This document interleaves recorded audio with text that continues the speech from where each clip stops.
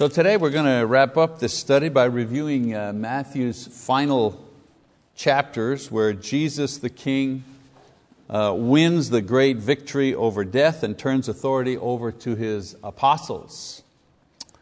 Now last time we saw Jesus prophesy about the eventual, He talked about the eventual destruction of Jerusalem, and they would suffer this destruction because of their rejection of Him, as well as the prophecy for His eventual return at the end of the world. Complicated passage, but we kind of worked our way through it last time.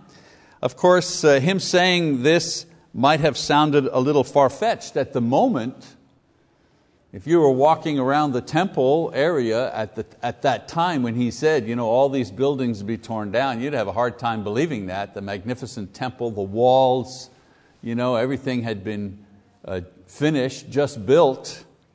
But His words would grow in importance once He proved His claims by the resurrection from the dead. All right, now a lot of writers and commentators have referred to the last hours of Jesus' life, including His torture and crucifixion. They use the word passion, the passion of the Lord. Okay? So I'm going to use that because that one word kind of encompasses all of these ideas. All right, it's a lot easier to refer to that last period of time using just one word. And so like the other three gospel writers, Matthew devotes the final portion of his written record to the passion and resurrection of Jesus, and like Mark, he adds the commission that Jesus gives to the apostles. So the passion is divided into three sections. First of all, the final hours with the apostles, chapter 26, verses 1 to 56. The time with the apostles included several scenes. First scene was the anointing, of course. The woman anoints Jesus' head with costly perfume. This was at the same time a gesture of honor and respect, and also prefigure. Remember we talked about types and things like that? Prefiguring His death as His body is being prepared for the grave. And then this was done as Jesus ate with the disciples at the house of Simon the leper in Bethany. And then the act moved, this particular act of anointing Him, this moved Judas to make an arrangement with the Jewish leaders to find a place and a time convenient for them to arrest Him. And then the next scene in the final hours with the apostles, the next scene is the Lord's Supper. The period of the year that this was happening, of course, the Passover, when thousands of Jews from all over the world converged on Jerusalem to celebrate this religious feast. They would offer a lamb as sacrifice and then gather together to eat the Passover meal.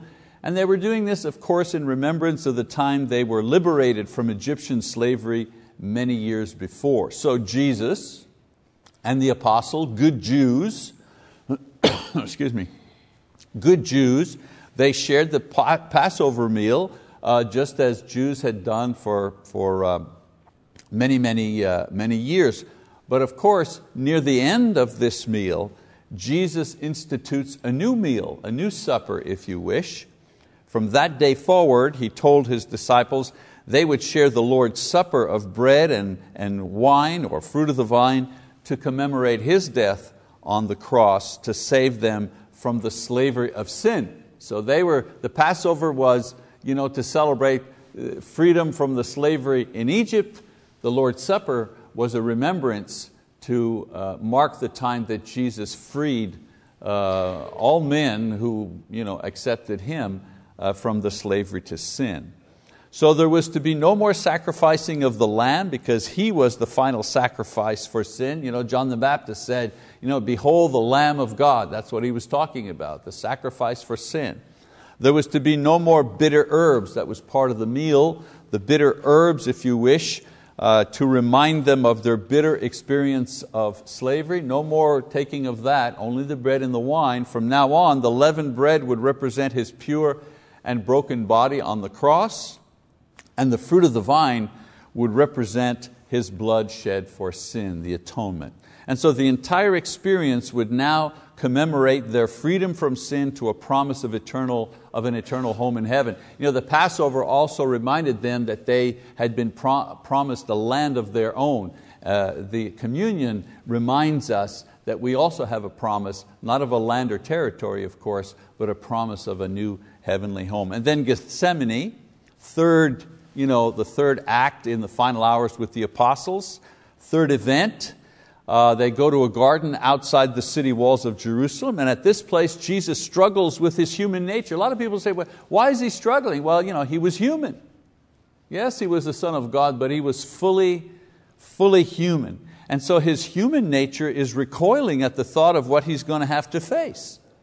And I think that would be normal. Any human being thinking of the torture and the death that was facing Him, no one in their right mind as a human being would look forward to something like that. We would naturally try to back off. And so we see His human nature struggling with difficulty at this thought. Of course, in the end, the apostles are with Him, but they're not much help because they're weary and they're sorrowful and they're asleep. The final scene shows the Lord coming to grips with the horror before Him, and as He does, Judas the traitor arrives to betray Him into the hands of the Jewish authorities, and the apostles scatter just as Jesus said they would. So what's interesting about these events is that each one of them contains a prophetic element about the death to come. The anointing for the burial, the supper for remembrance, and the garden of suffering and surrender. And note that in each instance the Lord is preparing Himself and especially His apostles for the death that He's going to endure in the days to come. All right, so that's the final hours with the apostles. The next section are the trials. Chapter 26. I'm not reading this, just too long to read in our class. That's why I'm kind of just summarizing the events in the order in which they took place. Jesus had several trials or hearings which were organized in unlawful ways. They were all the trials and hearings were unlawful. They were done at night, and they were done without all the leaders present, which was against the rules and the laws for trials. Of course, the purpose was not to determine the truth. These show trials were conducted to provide a reason or a charge with which Jesus could be executed. So Matthew, he describes two of them. There were more, but Matthew only describes two. One, the trial before Caiaphas. Caiaphas was the high priest at the time, and Jesus was first brought to him from the garden after the betrayal by Judas. And here he's mocked and baited by those assembled. They have no charge, as one witness after another contradicts himself. They can't get their act together here. Finally, out of desperation, Caiaphas simply asks Jesus directly if He thinks He's the Messiah. Go to the source. And of course, Jesus cannot deny Himself. He can't deny Himself, can't deny the claim, and in so doing, He gives Caiaphas the charge that he so desperately is looking for, and that is blasphemy. Blasphemy is a capital offense, according to the Jews, to claim to be God. Okay? So under Jewish law, blasphemy was punishable by death, but while they were under the Roman rule, the Jews did not have the civil or legal authority to carry out the death penalty. Only the Romans could do that.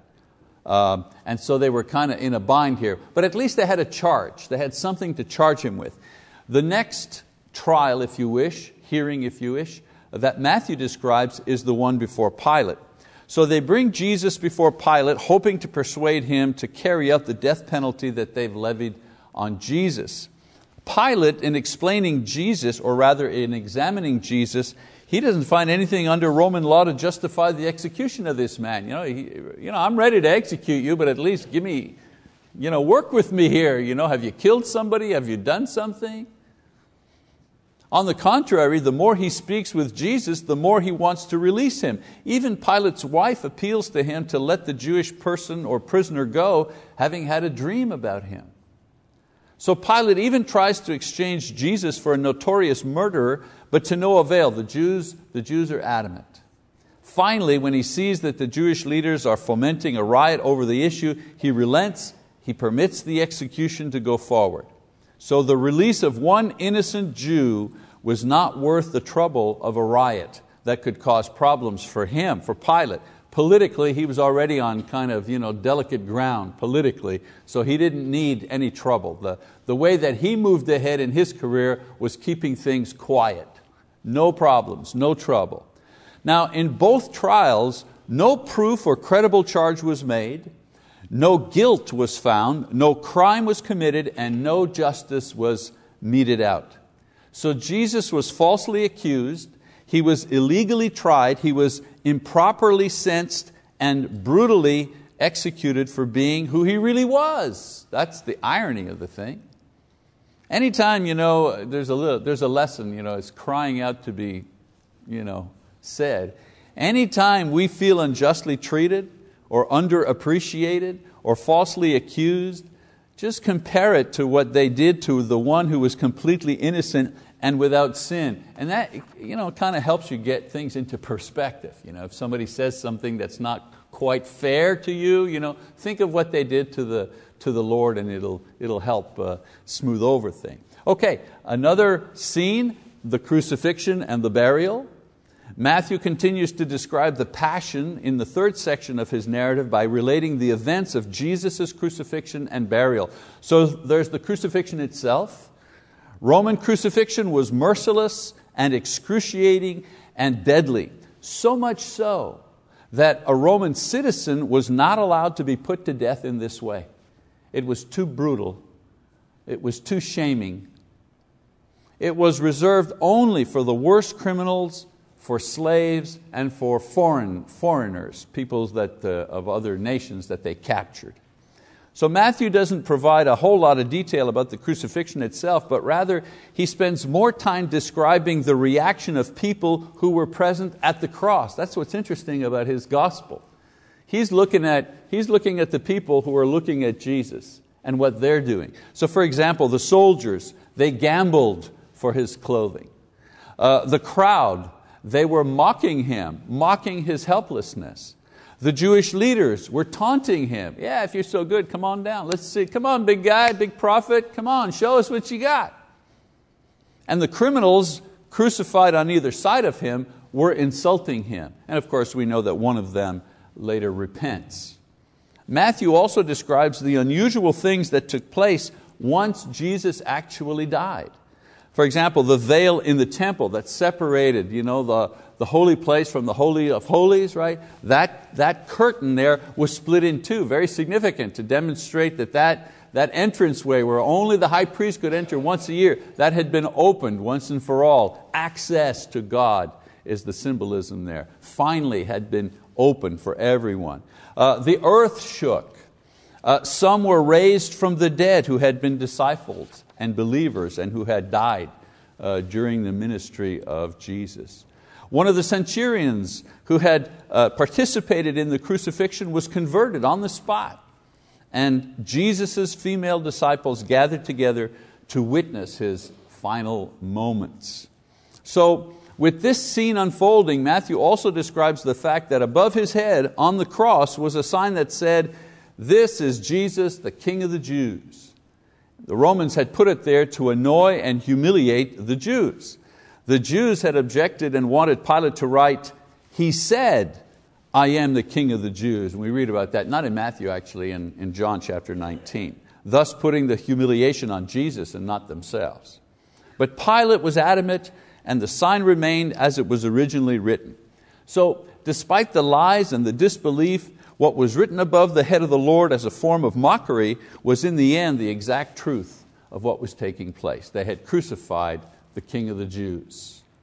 So the Jews, in collaboration with the Roman authorities, had executed their own Messiah and had done it through the hand of pagans.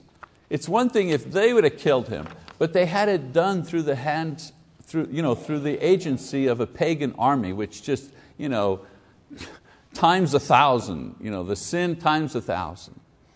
Then there's the burial. Again, I'm just working my way through what Matthew talks about, the burial itself. He goes on to describe the scene as Joseph of Arimathea and Mary Magdalene prepared the body for burial. There were others who participated, but Matthew only mentions these two. He also describes how the Jews, knowing of Jesus' prophecies concerning His resurrection, they go to Pilate to make sure that the tomb is properly guarded. And so Pilate permits them to do this, double up the guard, and he puts a seal on the stone so there would be no tampering, no switching of bodies, but they didn't want a look-alike of Jesus popping up somewhere and saying, look, I'm resurrected. So they really wanted to secure the grave. And for Matthew, this is the final scene leading up to the glorious event where Jesus will provide insurmountable proof to confirm His claim as King of the kingdom of God in heaven as well as on earth. All right, so now we move to the resurrection. We're going to read a couple of passages here in Matthew 28. So the resurrection of Jesus begins, Matthew 28 verse 1, it says, "Now after the Sabbath, as it began to dawn toward the first day of the week, Mary Magdalene and the other Mary came to look at the grave."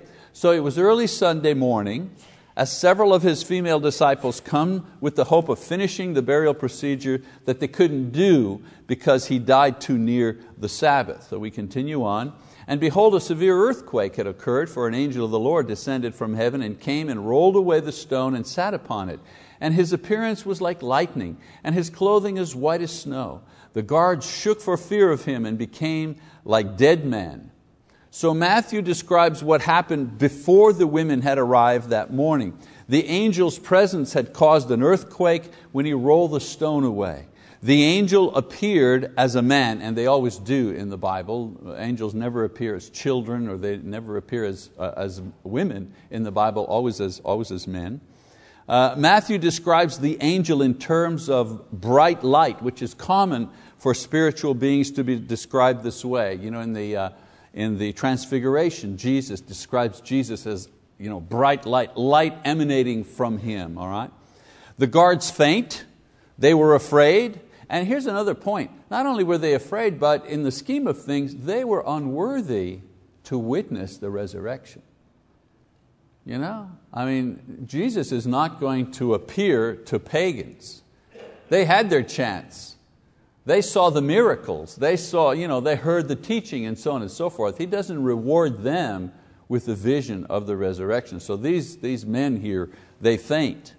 In verses 5 to 7, we read, "The angel said to the women, 'Do not be afraid, for I know that you are looking for Jesus who has been crucified. He is not here, for He is risen, just as He said. Come, see the place where He was lying, and go quickly, tell His disciples that He is risen from the dead, and behold, He is going ahead of you into Galilee. There you will see Him. Behold, I have told you.'" So the angel instructs the women as to what happened and what they should do. They continue on, verse 8 and 9, it says, "And they left the tomb quickly with fear and great joy, and ran to report it to His disciples. And behold, Jesus met them and greeted them, and they came up and took hold of His feet and worshipped Him.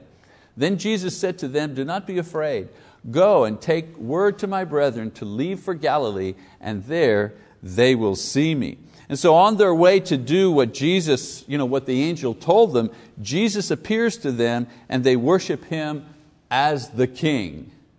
As the King. Remember, this whole series is Jesus, King of the kingdom. Now He receives worship as the King.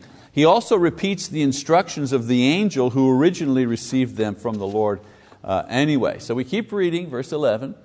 "Now while they were on their way, some of the guard came into the city and reported to the chief priests all that had happened. And when they had assembled with the elders and consulted together, they gave a large sum of money to the soldiers and said, 'You are to say, His disciples came by night and stole Him away while we were asleep. And if this should come to the governor's ears, we will win him over and keep you out of trouble.' And they took the money and did as they had been instructed, and this story was widely spread among the Jews and is to this day." So Matthew describes the scene where the Jewish leaders construct a story to explain the disappearance of the body and the amazing experience of the soldiers. It is interesting to note that Matthew credits this story as something that was still being used by the Jews as a way to discredit the resurrection, even some 30 years later when Matthew was writing and circulating his gospel. But Jesus has risen, and the tide of human history will now change forever as a new king is crowned to rule over the kingdom that God has established here on the earth, in place of the evil ruler that held the power of death over people. In other words, one king ascends and another ruler descends. Satan, who ruled, who had power, is destroyed, and the new king takes, not his place, but takes his proper place, the king of the kingdom. And so only one royal duty remains to Jesus, and that is the commission. Now that Jesus' position as the Savior King has been established by fulfilled prophecy, right? The prophets said that the Messiah and the true King of God's people would provide proof of His identity by resurrecting from the dead. We need to remember that. The proof that Jesus is the King of the kingdom of God in heaven and on earth isn't just that He did miracles. I mean, prophets did miracles. Through Moses, the sea was divided. Elijah, raised somebody from the dead. You know what I'm saying? The prophets did all the miracles. The one defining act that pointed to Jesus as the divine Messiah was that He resurrected from the dead.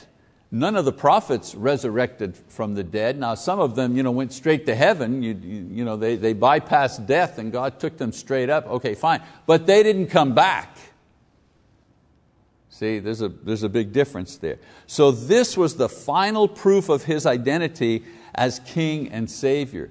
So in Romans chapter 1 verse 4, Paul writes of Jesus, who was declared the Son of God with power by the resurrection from the dead. Romans chapter 1 verse 4. And I remember a couple of lessons back, I think I quoted this and I inverted it as I was going over my notes. I said Romans 4:1, so I'm correcting that in this lesson. It's actually Romans chapter 1 verse 4, in case you've been looking for that particular verse. But that's the defining thing, that's the defining act that points to Jesus as the Messiah, the divine Messiah. It is the event that the Jews were looking for. It is the event that the Jews themselves would recognize as the fulfillment of prophecy. And for us, Gentiles, it is the same act upon which our faith is based. When somebody says to me, why, in the end, why do you believe? And it's always this, because my Lord has resurrected. That's why I believe. So now that this fact has been established, there remains one last act for the King to do.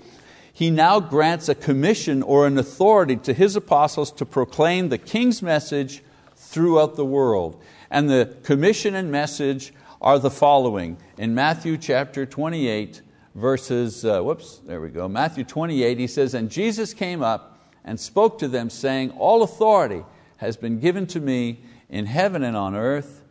Go therefore and make disciples of all the nations, baptizing them in the name of the Father and the Son and the Holy Spirit, teaching them to observe all that I commanded you, and lo, I am with you always, even to the end of the age. So what does He do? Well, first of all, He gives them the authority to speak with authority. They have authority to speak with authority. Secondly, they're to proclaim His rulership as King and His offer of salvation as the Messiah. Thirdly, they're to proclaim the way into the kingdom. How do you enter into the kingdom? Through faith, demonstrated or expressed through obedience. That's the way in. That's how you come in. And He promises to be with them until the end, which He has already talked about in Matthew 24:25.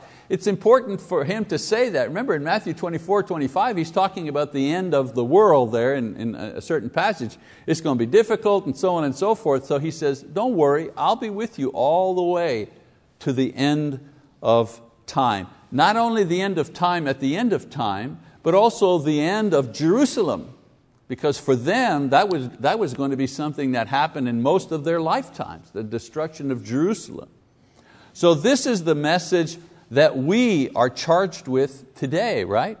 Same message that we have today, Matthew 28:18-20. So this is our commission, given to us by the King of the kingdom. And we know that He is the King of the kingdom because through the witness of the apostles, through their eyes, we have seen the resurrection of Jesus. No other religious leader has ever resurrected from the dead. No other religious leader or prophet even claims such a thing. They've claimed some pretty fantastic things, that they've seen God and that they've heard God, or that God has given them a special revelation, golden plates, golden bowls, whatever. All kinds of claims that they've made. But no one has ever claimed to be resurrected from the dead. Only Jesus. Only He has made that claim. So that's our commission. He's our King. He's our King. And this is our authority. We have who gives you the right? When people say, who gives you the right to tell me this is how to get to heaven and be careful, this way leads to destruction. Who gave you that authority? And the answer to that is, well, Jesus gave me this authority. Because as His disciple, He said to me, go into all the world and preach the gospel. Some do it full time, like myself and Marty and others. Others do it in the way that they can. Whether they invite people to church, or they pass out tracts, or they, whatever, or they share their faith at the office, or whatever, invite people to church. Everybody has a way of sharing their faith. But I want us to understand that we have the authority given to us by the Lord to do this thing.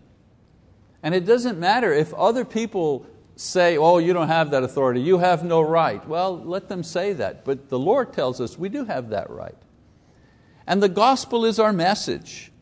I know that there are a lot of messages out there, Probably the one most repeated in more books and TV shows is, of course, be true to yourself. Follow your heart, which is very dangerous, to follow your heart. Because why? Because the Lord says, out of the heart comes all the evil, right?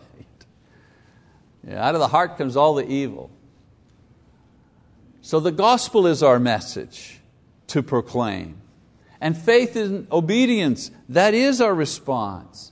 And you have the authority to say to someone else, you need to obey the gospel. Not for my sake, but for the Lord's sake. And it's okay to say, you need to think about this. You need to consider this. This is very important. And finally, Jesus will be with us in this work. I put in my notes in this work, but I change it now that I'm saying it out loud. Jesus will be with us in life. Not just in, quote, ministry. He is in ministry, of course, but in life. We're going to have a picnic this afternoon. Well, Jesus will be with us as we enjoy that issue, as we enjoy that activity better. And Jesus is with us as we worship, of course. But Jesus is with us as we care for our children and grandchildren, and He's with us at work, and He's with us as we sleep. And when we wake up, as new Christians, sometimes that's a little bit unnerving to think that the Lord is always with us, always conscious of what we think and what we want and what our heart feels and so on and so forth. But as we grow in the Spirit and as we mature, that becomes a great comforting thing, that the Lord is always with us. And how do we know this? Well, He promised. He promised that He would be with us. It's so wonderful to be able to quote the Scripture when we say something to someone. I've been there when many Christians have been very ill and when they've passed away or been close to dying. And I can say with confidence to a man or a woman, a brother and sister in Christ who's close to death, don't be afraid. The Lord is with you. And don't be afraid that maybe your wife will leave perhaps to go home and change, to come back to your bedside, and maybe the nurse has already taken care of you and she's doing her rounds over here and the doctor hasn't come yet, and your children have visited but they're gone, and for a moment there you're alone. Because I've heard people say, I don't want to die alone. And so we set up a vigil making sure there's a body next to them, half asleep or not, 24/7. And that's okay. I mean, that's fine. I'm not knocking that. But we need to remember that, well, we're never alone. Never, ever alone. A brother or sister, never alone. Even if all the bodies leave just to go down the hallway to get a cup of coffee, the Lord said, I'll be with you right to the end. And who do you think brings us across from life to death to life? None of us have the power to step over from life to death to life. Only Jesus has that. Only the angels know the way out of here into the next life. So we should take comfort in that idea where Jesus says, and lo, I'm with you always. That should be a very comforting thought. Well, that's the end of our Matthew, King of the Kingdom series. I want to thank you all for sticking with it. We are dismissed for this class. Thank you very much for your attention. God bless you.